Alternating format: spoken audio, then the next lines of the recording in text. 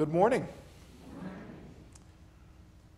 It's good to see you. I hope you're glad to be here. I have a message for you, and I think I should mention at first glance that the scripture that was just read for you sounds like it's a message on money, but your alarm bells should be going off. That only means one thing. That means the preacher's going to preach about money, but that's not the case today. I won't do that to you.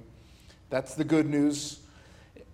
In fact, just a couple of weeks ago, I referenced the scripture when we went through our Got Questions, Get Answers sermon series, and I talked about money then. So I won't do it again, at least not right now until we get to a stewardship campaign. But I will draw your attention to a couple of verses that have significant impact on us when it comes to day-to-day living.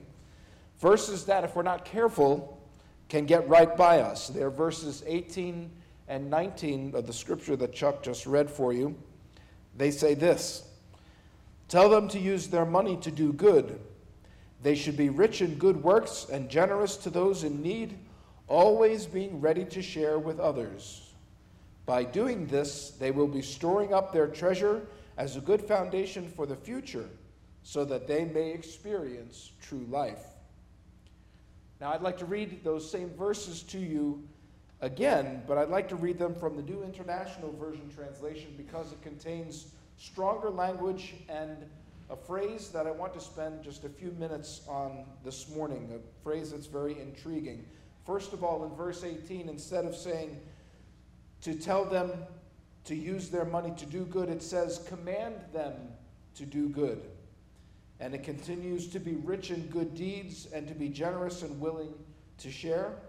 In this way, they will lay up treasure for themselves as a firm foundation for the coming age, so that they might take hold of the life that is truly life.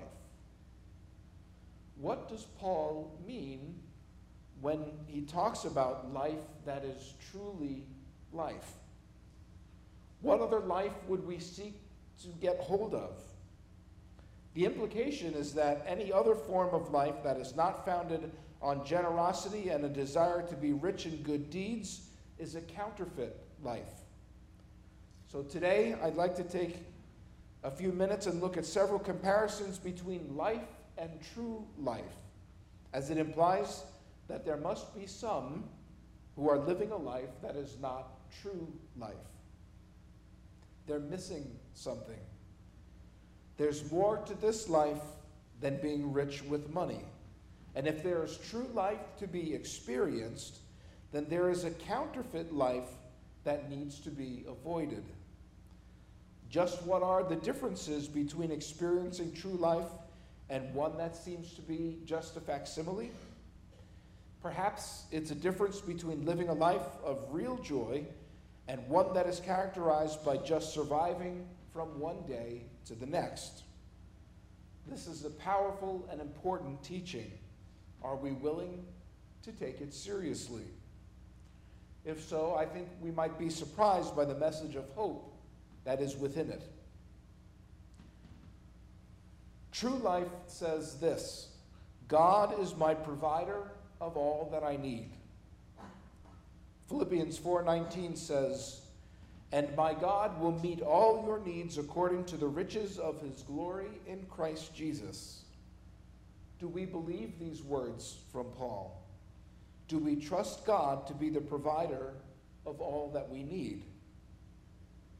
Trusting God does not mean we sit by and do nothing, expecting him to bless us. Rather, it requires that we work hard, using the skills he has given us. It expects that we will manage our money carefully, save wisely, and be accountable for our financial situation. However, we must be able to see the bigger picture where God is the provider of all good things. Our jobs, our skills, the opportunities before us are all God's gifts provided through his grace and his love for us. When we understand God is our ultimate provider, we can live and work with freedom and joy, knowing that the one who loves us is also the one who promises to care for our every need. It will also work in us an attitude of generosity toward others. If God meets our needs, then we are free to look for opportunities to meet the needs of others. This is the true life that God created us to live. In contrast to that life, the counterfeit life says this: I must rely on myself or others to provide what I need. This is an easy attitude to fall into because it is the way of the world around us. It is not God's way. God expects us to be productive, but he does not want to see us stress or be anxious about our work. That may be a sign that we are placing too much reliance on the work of our own hands, not trusting that God will ultimately provide for our needs. Additionally, when we constantly worry about providing for ourselves, it is very difficult to have a generous heart that looks for opportunities to meet the needs of others. Instead, we should pray that God would generate in us a heart of trust that will allow us to work with peace and be generous with what we have. Secondly, true life says that God is the owner and I am the steward. Now, I did mention this a few weeks ago, but it's worth repeating. If God is the owner, then our place in God's creation is to be faithful stewards, caretakers of all that belongs to God. The truth of God's ownership frees us up in all of our relationships, our relationship with God and our relationship with others. God calls us to faithfully steward each one of these as a gift from his hand. As we do so, our hearts will be open to opportunities for generosity. Conversely, the counterfeit life would have us believe that we are the owners, not God. God may grant us the right of temporary ownership of things in this world, but we must acknowledge that we are never the ultimate owner of anything. We are but stewards. When we believe we are the owners, we will hold tightly to what we have, work anxiously to have more of it, live in fear that we may lose it, and envy others who have more of it. This is the potential life of a bondage of an owner. Experiencing true life means to reject this view of ultimate ownership and embrace our role simply as a steward. A third aspect of life that is truly life is that happiness comes from giving. We've all heard that it is better to give than to receive, and true life embraces this scripture. However, it seems to be just the opposite of how we often view life. How different might our life look if we really believed these words? If we truly believed that the greatest blessings that God has for us in this life come because of a generous heart that gives freely and joyfully, we would dedicate our lives to such a task. Building on previous points made, if we trust God to be our provider and we see ourselves as stewards of what belongs to God, why would we not invest our lives in acts of generosity? The counterfeit life says happiness comes from accumulating. Our culture tells us that the more we have, the happier we will be. More money, a bigger house, a nicer car, all these promise happiness and peace. But the Bible teaches something very different. It states that true happiness or contentment for a Christian is knowing God and doing what pleases him. In fact, it warns that those who strive after becoming rich and use it to accumulate things will find just the opposite. They'll find disappointment, sorrow, and danger. 1 Timothy chapter 6, verse 9 says this, "But people who long to be rich fall into temptation and are trapped by many foolish and harmful desires that plunge them into ruin and destruction." For the Christian who wants to know true happiness, it comes not from what we receive, but from what we give. We must refuse to believe that possessions bring happiness or contentment. While it's true that there is a sense of enjoyment that may come when we accumulate things, it will never bring us true joy. That can only be found as we learn to let go and give, not when we acquire more or better stuff. One more fact of life that is truly life: security comes from God. This is the issue of trust.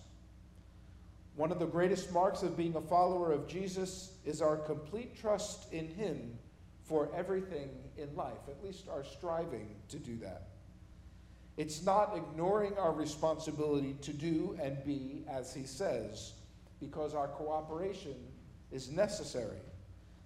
But our faith will allow us to lean on him to take care of us. Earlier we said we need to trust God to be our provider. As we do, we will be able to place the security of our life and future fully in his hands. Scripture is overflowing with promises of God's love for us and his invitation to trust him in all things. This is one of the keys to living a generous life.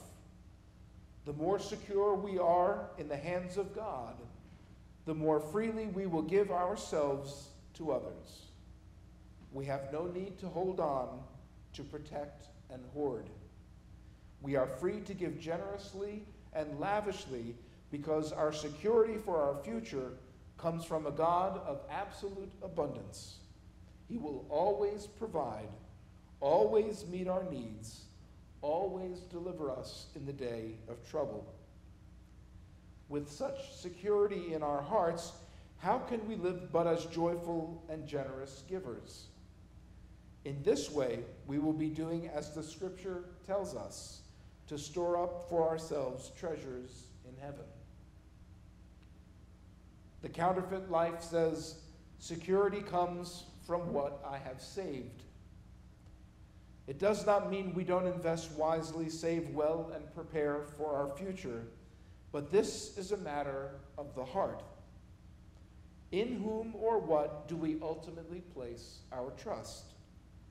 If it is in anything or anyone but God, we may be living a life that is not truly life, and in such a life it is impossible to be truly generous.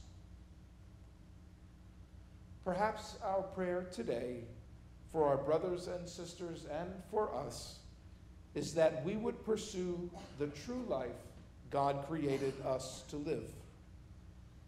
May we together seek to set aside our desire to rely on ourselves instead of God, to play the owner instead of the steward, to seek happiness in wealth instead of contentment in Christ, and to find our security in earthly things rather than in heavenly treasure. Let us be rich in good works and generous to those in need, always being ready to share with others.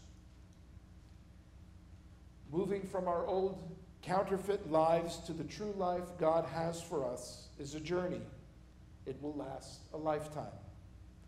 We won't get there all at once, but rather day by day and step by step. But perhaps today is the day we recommit to walk in faith and trust that the God who loves us, the Son who died for us, and the Holy Spirit who fills us each day will walk with us on that journey and help us live a life that is truly life.